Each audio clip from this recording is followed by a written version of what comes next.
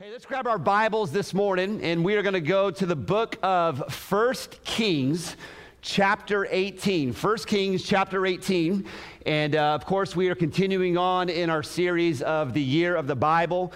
We are in part number 3, where we are talking about the kings and the prophets. And if you remember a few weeks ago, I talked about how this section really goes for a long time. Matter of fact, it actually leads us all the way into the New Testament. And so it is a lot of kings to cover, a lot of prophets to cover, but there's a lot of great things, obviously, inside of the Bible. We know that to be true. And if you're reading along with the Read Scripture app, you will know that as we are journeying through this whole deal, it's leading us to the truth that we have in this series. And I know it becomes mundane, and I know it becomes repetitive. But I believe it is something that we have to consistently remind ourselves of. And as you read the Bible from the Old Testament to the New Testament, we believe the Bible is a unified, uninterrupted story that leads to Jesus. I was talking last week with a pastor, and there are a group of people who would say that preaching on the Old Testament is something that needs to be done away with. Matter of fact, if I was to name the gentleman who is responsible for that statement, it might surprise you, and I won't, because I don't think that's proper. Maybe in a personal setting, maybe a little bit different, but not from a stage. I don't think it needs to be addressed. But I will say this. When you take the Old Testament and you throw it out because the New Testament is more prevalent or more towards us, you're missing out on the beauty of God in Scripture. If the New Testament is the only thing that we are to do because the old is gone, the new covenant is in, well, then we're missing out on a side of God that we need to understand. And in this series, I really felt, as I've even too myself have begun to dive into the Bible all the way from the beginning all the way to the end, I have consistently been reminded of God's grace and God's mercy, even in the Old Testament. Because it's easy for people to say, well, God of the Old Testament, he was a mean God, and he did this, and he did that, and well, I don't understand all that. But if you look at it, especially, we're going on week 20, I believe, week 20 or 21.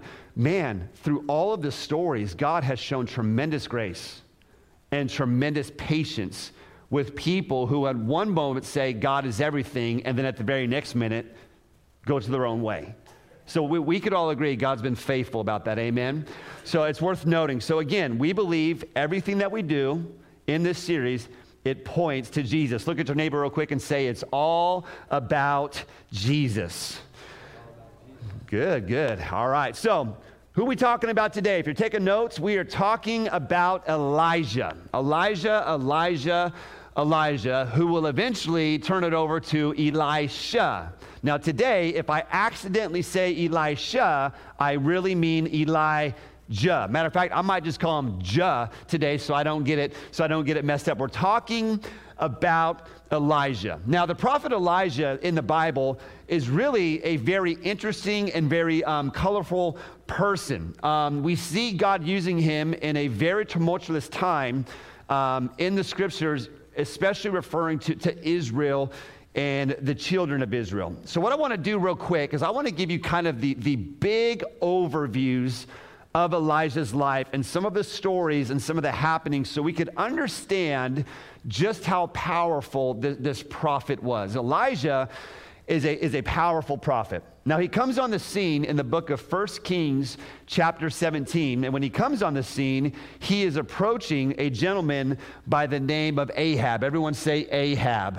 And I'm going to pause right here. Timmy, I don't know if you can see it, but I think the lights are changing colors. I'm not sure, or I have something going on. So I just see the carpet turning colors the whole time. And so I'm like, what? I don't know what's going on, but I feel like it's either going to make me a better preacher or a very distracted preacher. That's cool. I'm not quite sure. So people say when the devil fell from heaven, he found the sound system. Well, today he decided the light system. So he fell to hell, guys. That's where he goes, okay? He didn't fall in none of that. So if you've been on a worship team, you understand that statement right there. You've heard it to be true. But Elijah, he comes on the scene, and the time that Ahab was in the culture of the time was from 874 to 853. Okay, so he had about 9 years of reign, and Ahab was not a godly king. Matter of fact, he was married to a woman by the name of Jezebel, who we're going to get to here a little bit on. But we know the great story of Elijah and the woman with a son, and she was a widow. We know the story where he went and he was asking for something to eat. It was going to be their very last meal. And when you read the story of the count, man, it's a fascinating story. When you would think that God would tell a guy by the name of Elijah, who's a prophet, to go to a house of someone that had more than enough.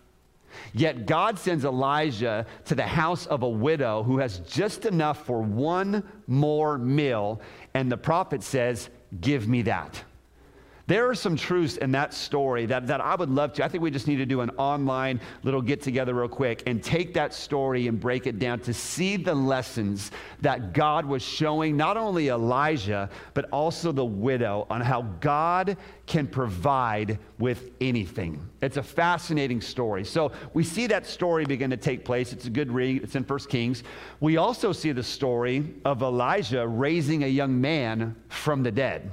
Now, of course, it is God through Elijah that made it happen, but that's a fascinating story in the Old Testament. God performed a miracle. He raised the dead in the Old Testament, just not in the New Testament. Further, in my case, the Old Testament really matters.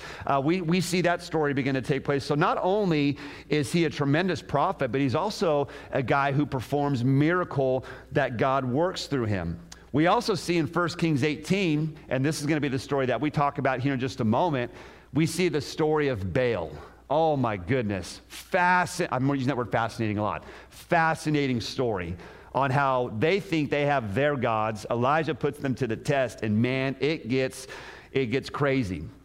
It's also worth mentioning that even though there were a lot of highs in the life of Elijah, from prophesying on behalf of God to performing miracles, his life was also filled with a lot of turmoil. And a lot of people don't talk about this in the life of Elijah. At times, he was very bold, he was very decisive, but at other times, he was very fearful and he was very tentative. It's amazing how the bold ones can also be the tentative ones as well. I think sometimes we don't realize that those that are bold and that God used in a mighty way sometimes fight battles that we never see.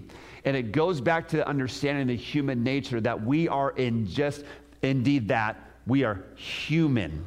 We're not God. And so while God can use us mightily, there's also things in our lives that could really go. Elijah knew both the power of God, but he also knew the depths of depression. When we read the account today, we're going to see that he faced a time in his life, even though God did a miraculous thing, there was a time in his life where he fled and he battled depression. I don't find it to be a coincidence that in the month of May, we're talking about a guy today by the name of Elijah who battled depression. As many of you guys know, May is the month of mental health, mental awareness. And in the church for far too long, it has been a stigma. There have been a group of people that would say that if God is truly God, then you shouldn't have depression, that you shouldn't battle it. And if you do, there's something wrong with you. You're not trusting God or you're not doing this. And the thing that we have to understand is simply this, that even from today and even to the days of the Bible, the most powerful people of God still battled depression. And so I want to take a moment to say this, whether you're in here or watching by screen, you got to understand that if you're battling an emotional or a mental health issue, that God is still God, and God can heal, and God can do it in many different ways. I'm telling you, God can, just like that, he can use the wisdom of man, he could use the wisdom of medicine. See, we don't like to talk about this, but it's the truth. God knows what he's doing, and God knows how he has educated many. So that's why we say this, behind every face, there's a story. Everyone's got a story. But sometimes people are fighting battles that you are completely unaware of. So that's why it's our goal to be like Jesus and to be loving and to be kind and to be full of joy. And then sometimes we just simply sit around and we put an arm on someone's shoulder. Did you guys know there was a ministry? There's a ministry called the Ministry of Presence. You want to know what that means? That means if someone's going through a hard time, just show up. Rick Warren put it this way. He said, show up and shut up. I thought that was pretty powerful. Want to know why a lot of us don't show up when people are battling? Because we don't know what to say. But what if you just showed up and you sat in the room and you put your arm around someone? Elijah, he battled depression, and yet he was still used by God. And we're going to get to it. It's going to be good. It's going to be fascinating. And God still moved in his life. It's a powerful deal. We also know that Elijah, he didn't die a natural death. Did you know that? Matter of fact, when you look at the Mount of Transfiguration with Jesus, guess who's there? Moses and Elijah. You guessed it. He didn't die. Woo! That's pretty cool. There's another guy in the Bible too. He didn't die. You guys know his name? It's in Genesis. Starts with an E. Enoch. The Lord took him, for he was not. It says because he walked with God, by the way. Ooh. What I loved about Elijah, I know I'm giving you an overview. What I loved about Elijah is he struggled with typical human frailties, yet he was used by God mightily. If you're here today and you're battling with something in your life and you feel weak, I want you to look at these words in 2 Corinthians chapter 12. For the Bible says in verse 9, and he said to me, my grace is sufficient for you. For my strength, whose strength? God's strength. For God's strength is made perfect in weakness. When you're weak, when you're battling, when you're struggling, God says, boom, that's where my power is made great. I think sometimes when we're struggling and we're weak, we should be praising. Because when we're weak, God is strong. So when you're having a rough day, you can say to God, God, having a rough day, but in my weakness, I know your power is made great. Therefore, most gladly, I will rather boast in my infirmities, that the power of Christ may rest upon me. Therefore, I take pleasure. Notice these words, pleasure in infirmities, in reproaches, in needs, in persecutions, in distresses. In other words, in stressful times, for Christ's sake. For when I am weak, man, I love this, then I am strong. Elijah's life reflects the man of weakness and God's power being made great. If I was to give you big takeaways of Elijah's life, I would say that they are this. God always meets your needs, both physically and spiritually and emotionally. If you read the life of Elijah from 1 Kings 17 and on, until he's just there no more, you find God will always meet your needs. We also see that God encourages us to examine our own thoughts and our behaviors. We're going to see that in just a moment. We would see that God instructs us on how to proceed in the days ahead. If you're here and you don't know what the days ahead look like, and you're worried about it, or you're full of anxiety, or you don't know the decision that you have to make, you can trust by the example of Elijah and what God did in his life, that God has your next days completely planned out. God's going to show you how to proceed. And I love this one. I think a big takeaway we see from the life of Elijah is God assures us that we're never alone. You might battle loneliness in a way that nobody else will understand, but friend, can I just tell you, with God, you're never alone.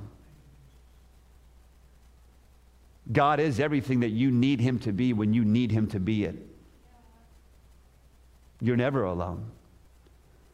Elijah thought, and I know I keep referencing the story, that he was alone.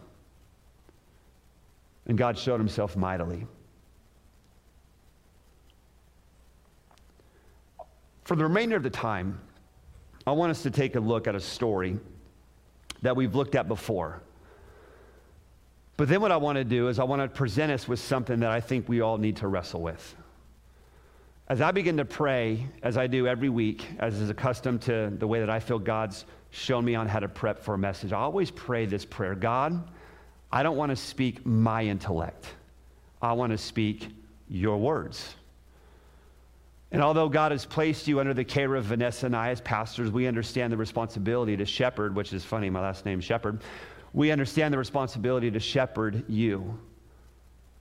But my question is always, hey, God, what is it that you would want to be said in the time that we have with your church and with your people? And so as I read through the stories of Elijah and all the different things, I couldn't get away from the story that we're getting ready to read. Let me just kind of give you the backdrop of it, okay? Here's the heads up of what you need to know. The kingdom is split. We learned last week that there was a northern kingdom and there was a southern kingdom.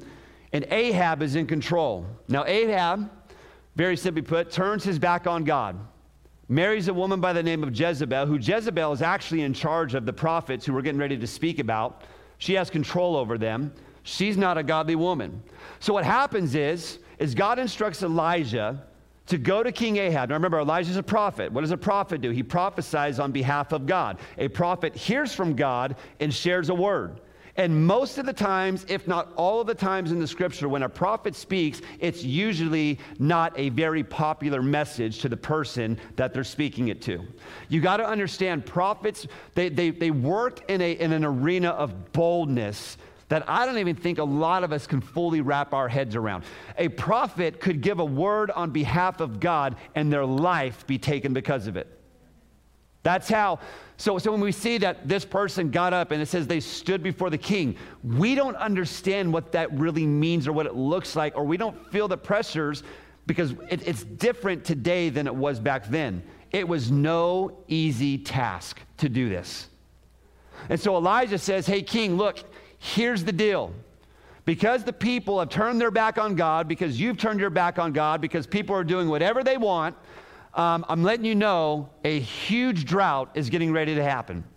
Now, we all kind of know what that was a few years back. California was in a drought. Man, it affected, I don't know how many times we could water our lawn, but we didn't feel an immeasurable threat that we weren't going to have drinking water. So when I say drought, respectfully, I don't even think we fully understand just how bad this drought was going to be. We're talking no water to drink. So he goes to Ahab and he says, look, here's the deal. The water's going to be gone. And Ahab's like, okay, yeah, whatever. Doesn't really care too much about what the prophet's saying and kind of just writes it off a little bit. So Elijah gives the word, goes away, and then what God does is God says to Elijah, okay, look, here's the deal. You need to get out of here.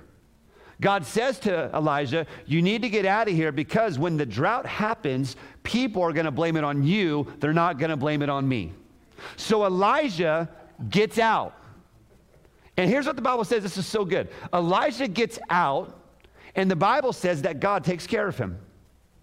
It says that he was fed by the ravens, which is funny to me. Ravens, out of all things. Fed by them. You know, they talk a lot about how drones are going to be dropping off our food in the future, you know. Like God is so far ahead of time. He's like, you guys can have your silly drones. I could use the birds to do so. People think they're so smart and so good. God's been doing this since day one, people, okay? They're just now figuring it out. So I think maybe somewhere down the road, someone was reading this in Scripture and thought, oh, that's funny. A bird brought this guy. I have an idea. And they think they're smart. It came from God. Matter of fact, did you know, fun fact, at Michael Jordan's golf cart, when you're golfing, a drone literally drops off food to you on the golf course? Didn't know? Cool, now you know. Anyways, so like I said, I get all here. So God feeds him by that. It also says that he put him by a brook of water and he could drink. So everything's going into a drought. God's taking care of his man, the prophet. 3 years go by, the drought comes, and it's gotten bad. So what does God do? God speaks to Elijah and says, okay, it's time for you to go back. So Elijah goes back and he finds Ahab and a conversation begins to take place. And all of a sudden, we're getting ready to have ourselves a battle on whose God is really real. You may have heard of the story. It's the story of Baal. So Elijah says, hey, here's the deal. How about you get your 400 prophets? I'm going to get me, and we're going to go up to Mount Carmel. You call upon your God and see if he brings rain and water, and I'll call upon my God and see if my God does it. So Ahab goes out, grabs the 400 prophets, They go on up. They get there, and you can read this story. It's really fascinating. Matter of fact, if you're wondering where mocking came from, I think it originated in this story right here, and I'll tell you why. Because these guys, these prophets, start setting up their altars and their sacrifices and all this stuff, and nothing is happening. They're calling on their little gods, plural. Nothing's taking place. They're dancing, they're shouting, they're yelling, they're cutting themselves. I mean, if you want to talk about a chaotic scene, get into your mind how chaotic this is and how intense it got and how crazy it got, because guess what? Those little gods, they weren't making it rain. So then when you go read the story, you know what Elijah's off to the side. He goes, hey, maybe you should do this, or maybe your gods are sleeping, or maybe they're tired, or maybe they're just stuck on a Netflix show and they're too busy for it. And he starts mocking them like crazy, and nothing's happening. It's crazy. I'm like, I like this guy Elijah, man, a lot. So then it's Elijah's turn. Now remember, they're in a drought, okay? But the king would probably have some water. He's in charge. So Elijah goes and he starts to build the altar. Now, I'm not that smart, but I'm smart enough to know that if you want to start a fire, dry wood will get the job done. We'd all agree upon that. You know what Elijah does? He gets it all set up, and he starts dumping water on top of the wood. Wet wood doesn't burn too good. Now, I know that because I've done that myself. Vanessa the whole time, babe, not going to work. To make a long story short, Elijah calls on God. The rain comes. The one true God. The rain comes. Whoa! Can you imagine being there in that moment? Here's a fun part of the Bible. When you read the Bible, put yourself in the moment. What would you be thinking in that moment after watching a group of people, 400 of them, just go insane and crazy and do all this stuff and see nothing happening? The sky is blue. And then all of a sudden, Elijah gets set up. He gets all this stuff going. He goes over. He's dumping water. And they're probably thinking to themselves, this guy doesn't know what he's doing. Royal Rangers 101. He was a bad buckaroo. This isn't going to happen. And then he calls upon the one and true God. The clouds, they start to roll in. Well, we'll call this a Florida storm. They come in. The lightning begins to come. The thunder rolls. I'm not talking about a Garth Brooks song. And all of a sudden, boom, rain comes down. What would you be thinking? I'll tell you what they thought. That guy, he knows the one and true God. They get it. Do you know what happens to them, though? The people begin to see that the prophets with the false gods led them astray. So the people, they killed the 400 prophets. Oh, this is where it gets real good. This is where it gets real good. Then Ahab comes to Elijah. He has his aha moment. He's like, your God is the real God. And Elijah says to him, it's in 1 Kings 18, he says, you need to go and run back into town and let them know the storm is coming, the rain is coming. Get the alarm, it's getting ready to pour. So Ahab runs back. And he has a conversation with a woman by the name of Jezebel. Now you would think that this conversation would go really well, really good. It doesn't. You ever got into a conversation where you're going to talk with someone and you had all your bullet points set up, and then you kind of thought to yourself, I could see them acting this way, and then it not happen? Yep, that's the story. Look at 1 Kings chapter 19, verse 1. Now Ahab told Jezebel everything Elijah had done, and how he had killed all the prophets with the sword. Don't mess with Elijah. Now again, all these prophets were under her charge, not Ahab. Jezebel was the one who put all these prophets into play. So, verse 2. So Jezebel sent a messenger to Elijah to say, watch here, may the gods, look at that, lower G, S at the end. She still don't get it.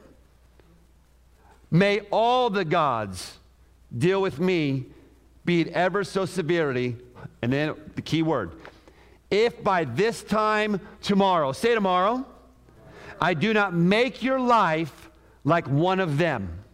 Translation, Elijah, I'm coming after you, and you're going to die for what you just did. She is mad. She's going to come after him. So, from our perspective, seeing what God did on Mount Carmel, let me just ask you a question. If you're a bystander watching this whole scenario take place, Elijah just called down fire from heaven, rains come, would you look at Elijah and say, hey, if God did that, you don't really have to worry about her? Of course you would. If you're Elijah, wouldn't you just step back and go, all right, not to be mean, not to be rude, but I've got God, and you're just Jezebel. I'm not worried about you. You would think that that would be the case. Look at verse 3. The very next verse. Elijah was afraid, and he ran for his life. Okay, hold on. Let's get in the story here. In the now, he was okay. But what was he worried about? Tomorrow. He listened to the words of a godless lady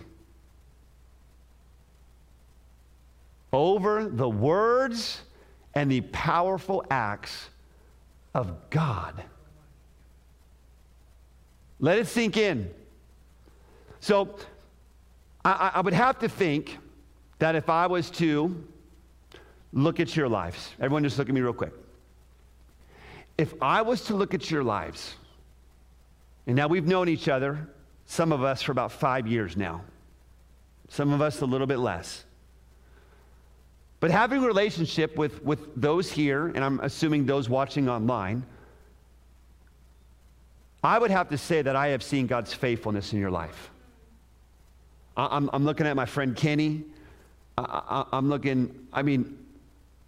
could say in Kenny's life, I've seen God's faithfulness in his life. I was out to eat with Uriah and Joy a couple weeks ago.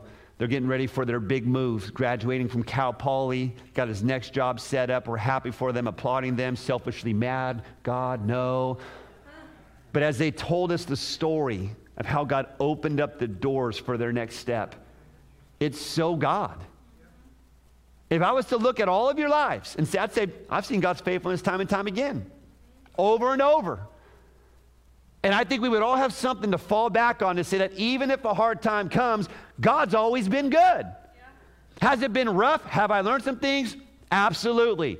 But I would say, hands down, there is far more good than there is bad, which would lead us to believe that God is who he said he is. He is faithful. That's God. Even when we are low on faith and without faith, he's still faithful. We would all say that. And I think if a situation came in your life and I saw fear or worry or doubt,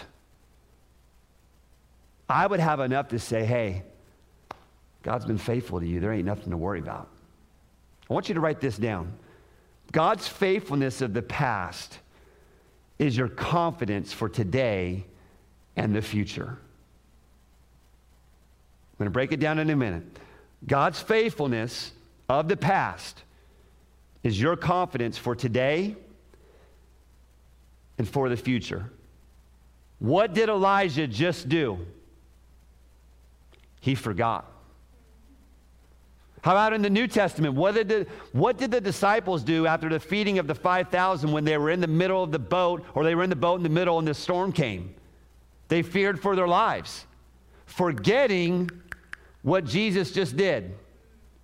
See, when you forget what Jesus has done in your past and you face something in today, you will always worry about your future when you forget what he's done in the past. That's why you have to consistently be thankful for what God has done in your life. And remember those things. Write them down if you have to. I know I'm a guy, and it's not too much of a guy thing to say, but grab yourself a journal and write that down so you can go back and see what God has done. Elijah forgot, so the story goes on. When he came to Beersheba in Judah. Now, Judah is the southern kingdom. So he has left the country about 100 miles away. How long does that take for them back then? 2-week journey. For 2 weeks, he has ran for his life. He is exhausted and he is tired. It says in verse 4, while he himself went a day's journey into the wilderness, he came to a broom bush, sat down under it, and prayed that he might die. I said he battled with depression. There it is. He said this, Lord, I've had enough. You ever had enough? Have you noticed how it just takes one thing to tip you over? He's had enough. God, I've had it. Then he says these words, take my life. I'm no better than my ancestors. Wow. In other words, I'm better off dead. Verse 5. Then he laid down under the tree and he fell asleep. And all at once an angel touched him and said, get up and eat. And he looked around, and there was by his head some bread baked over hot coals. We're going to call that sourdough bread. Angel got that starter going. Woo! A jar of water with some lime sprinkled in it. And he ate, and he drank, and then he laid down again. And then the angel of the Lord came back a second time, touched him and said, get up and eat. Watch here.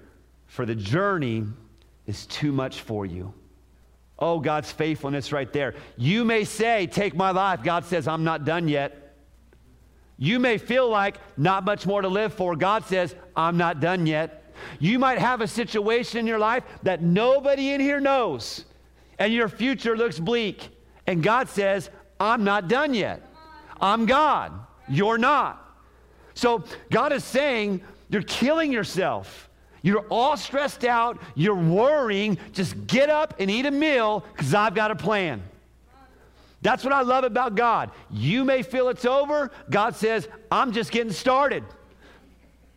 What did it say in Corinthians? In your weakness, my power is made great.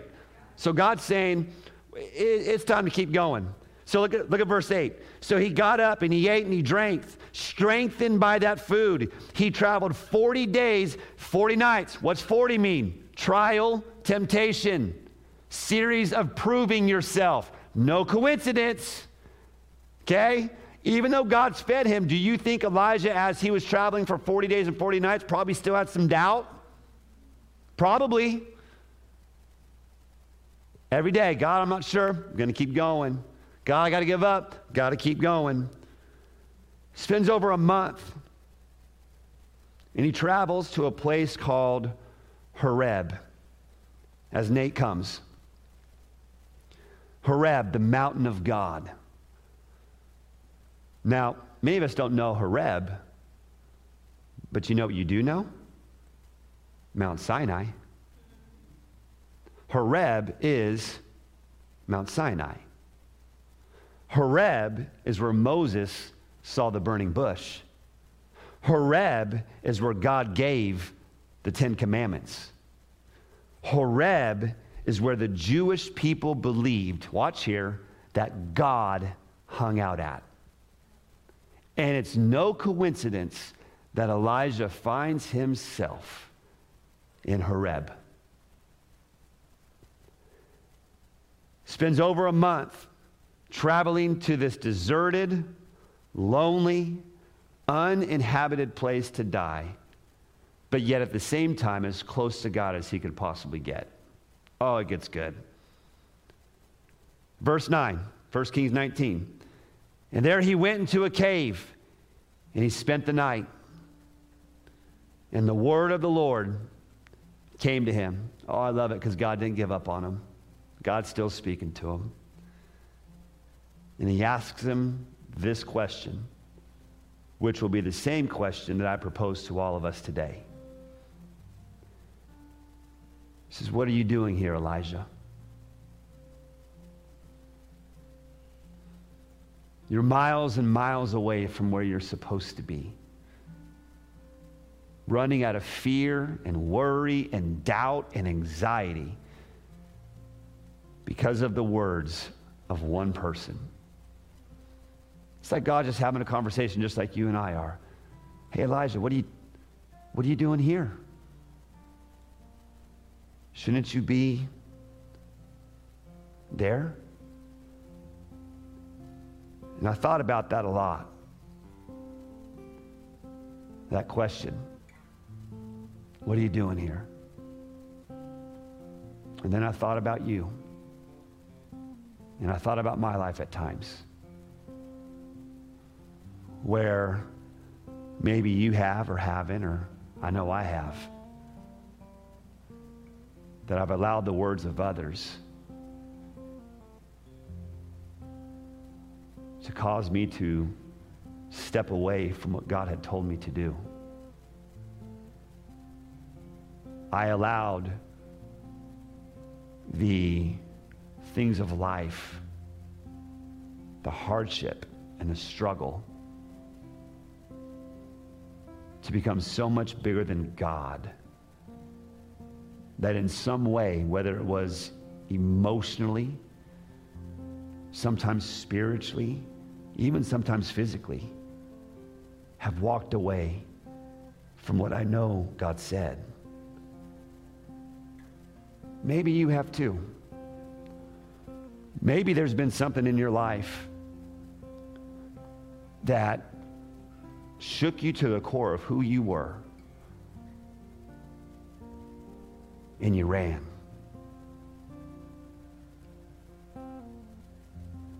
And my question to all of us is, when that happens, is this, is why are you there?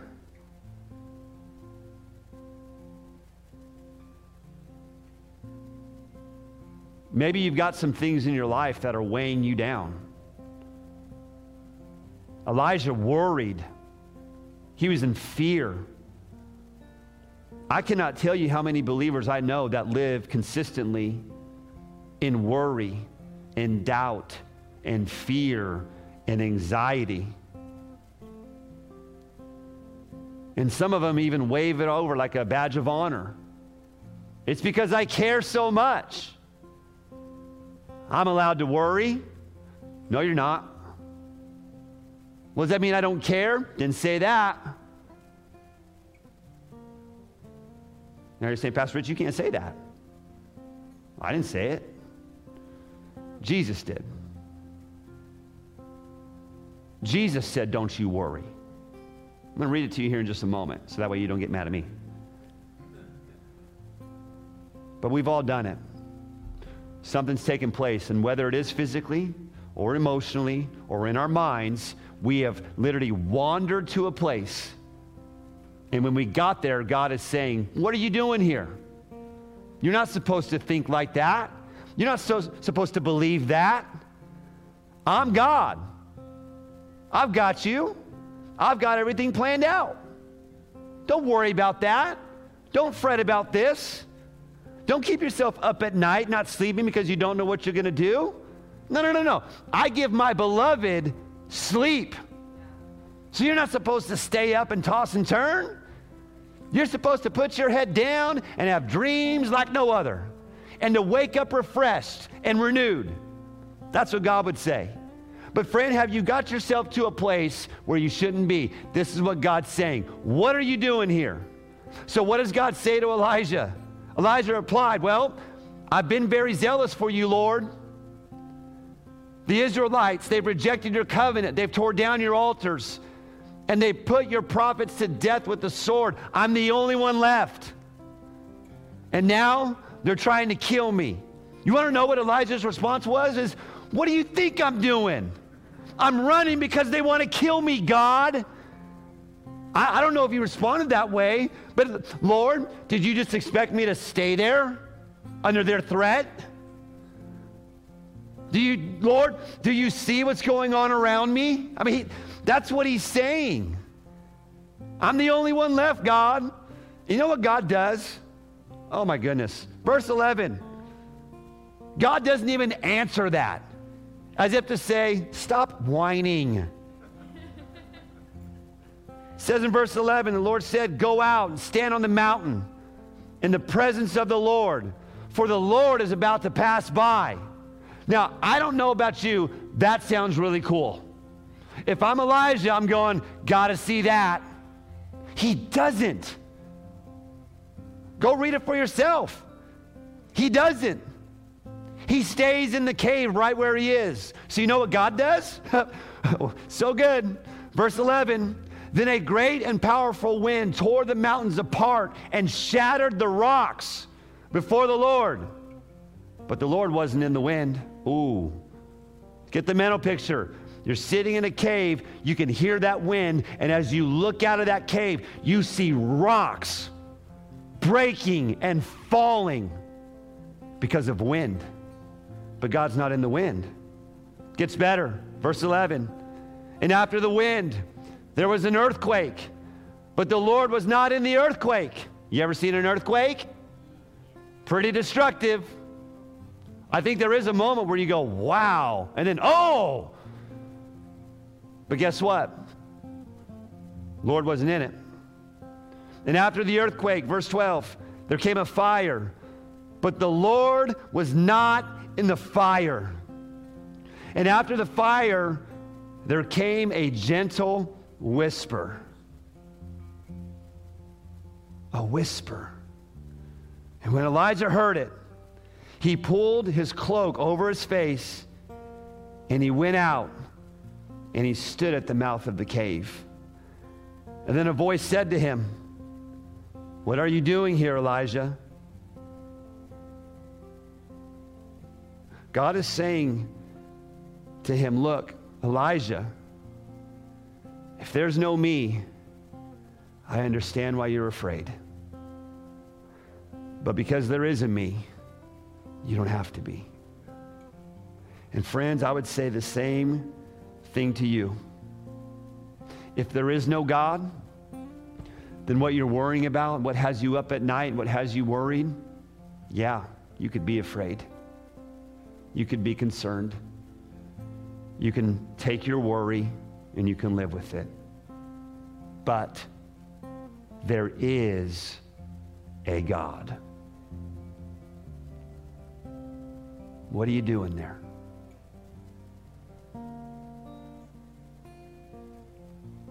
He's not in the wind. He's not in the earthquake. He's not in the fire. Timmy, you might want to go to a wide shot here. He's in the whisper.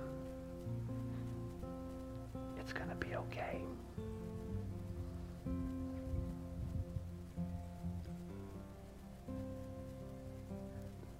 Whisper. Some of us, we're looking for God to do something that is so in the obvious and out in the open. And you don't need that. You need to get alone with God, and you need to let him whisper and tell you it's going to be all right. The Bible is a unified, uninterrupted story that leads to Jesus. Let's put the last scripture on the screen, MJ. You're doing such a great job on that computer, buddy. Let's look at what Jesus had to say. and then we'll pray, and then we're going to baptize someone. It's going to get rowdy in here. Everyone said, it's going to get rowdy. Matthew chapter 6. We got that one? Awesome. It says, no one can serve two masters. Either you will hate the one and love the other, or you will be devoted to the one and despise the other. You can't love two. You can't serve both God and money. Therefore, I tell you, do not worry about your life, what you will eat, what you will drink, or about your body, what you will wear. Is not life more than food and the body more than clothes? Oh, Jesus is about to hit it with us good. I'm turning my back to the camera. Sorry, I'm excited. Look at the birds of the air, for they do not sow or reap or store away in barns, and yet your heavenly Father feeds them. Can any one of you, by worrying, add a single hour to your life? Elijah, you're worrying about Jezebel. Can anything come to you for that? No. You can't. You can't add a single second, minute, hour, year, day to your life. Going on.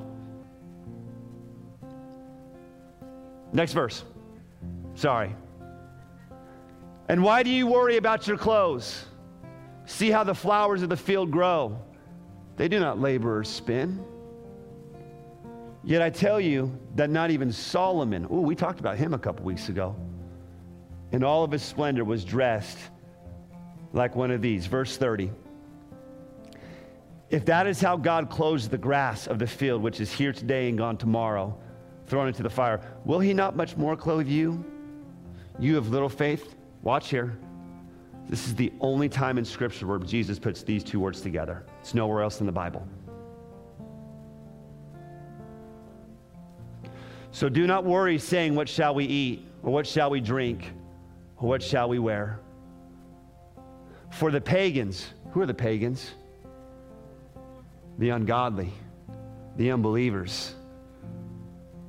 Probably those 400 prophets. They run after all these things. That's our world today, in case you were wondering. Got to make that money. Got to get more, got to buy more, got to get this, got to get that. Okay, God, I'll get my word in later tonight. I promise I'm going to pray. I'll make church a priority.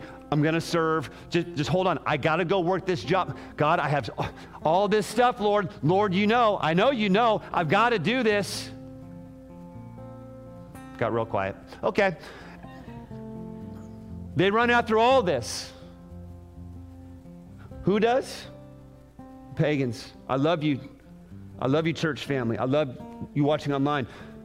But hear what I'm trying to say to you in this moment. If you're running after the dollar and not keeping God number one in your life, that's what the pagans did.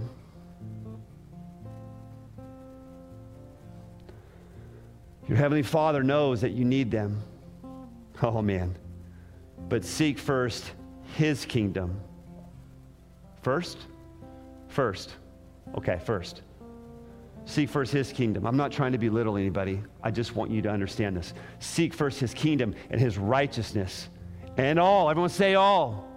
Come on, if you're online, type in all. All these things. All of what things?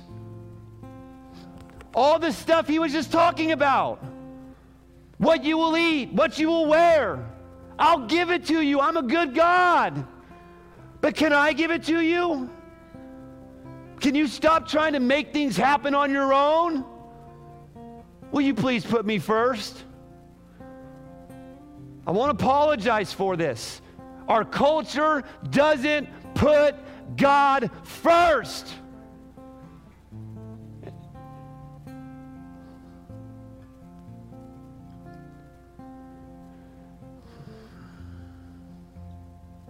And it's sad that even the church doesn't put God first. Not you all. But maybe. Maybe you're watching this later I'm going to tell you, friends, I can't tell you how much I wrestle in my spirit over this. I want you to hear me. People are going to leave churches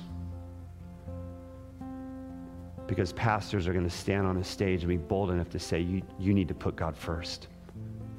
And they're going to get upset. And they're going to leave. I'm telling you. You want to know why I love so deeply? It's because that's how God wired me. And it's how God wired you. Do you want to know why community is so important? It's because together we can do far more than we could on our own. And I'm telling you, I'm not mad in any way, but I'm concerned. I'm concerned if the church doesn't take personal responsibility to be the church, then we will not leave any mark in our community. We will come to church on Sunday and have our service, and then we'll go home until next Sunday. And that is not what the church was designed for. I'm telling you, church, I know it by the Spirit of God. If all of us would take the responsibility to put God first, I'm telling you, God will move.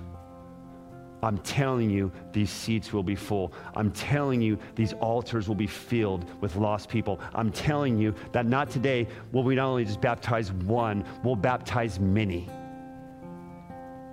But until we start putting God first in everything. You say, do I have to prove something to God? You say, Pastor, I don't know how to answer that. I'll put it in other terms. Jesus said, if you love me, obey my commands. Obey my word. What did Jesus just say? Put me first. So I'm going to ask you. You wrestle with this. Don't get mad at me. Remember, I got to stand before God someday and give an account for everything I preach from this pulpit. In the book of James, I'm not trying to say poor me, but I will be judged stricter because I am a teacher of God's word. And you know what? I'm okay with that. But I'm telling you, if you don't put God in your schedule and everything else, you're not putting God first. If you don't put God first in your money, then you're not putting God first. I'm telling you right now, if you don't put God first in your month and in your year, I'm telling you, you're going to be like the pagans who had to go, and you'll be exhausted and you'll be tired, and whatever you get, it won't satisfy. But if you put God first, all those things, they're yours. And guess what? It's so good that you've got so much that you now get to give it away to everyone else. Does that sound like heaven to somebody? Does that sound like the way that we want God to use us? That if you're in the room or you're watching online, put him first and watch what happens.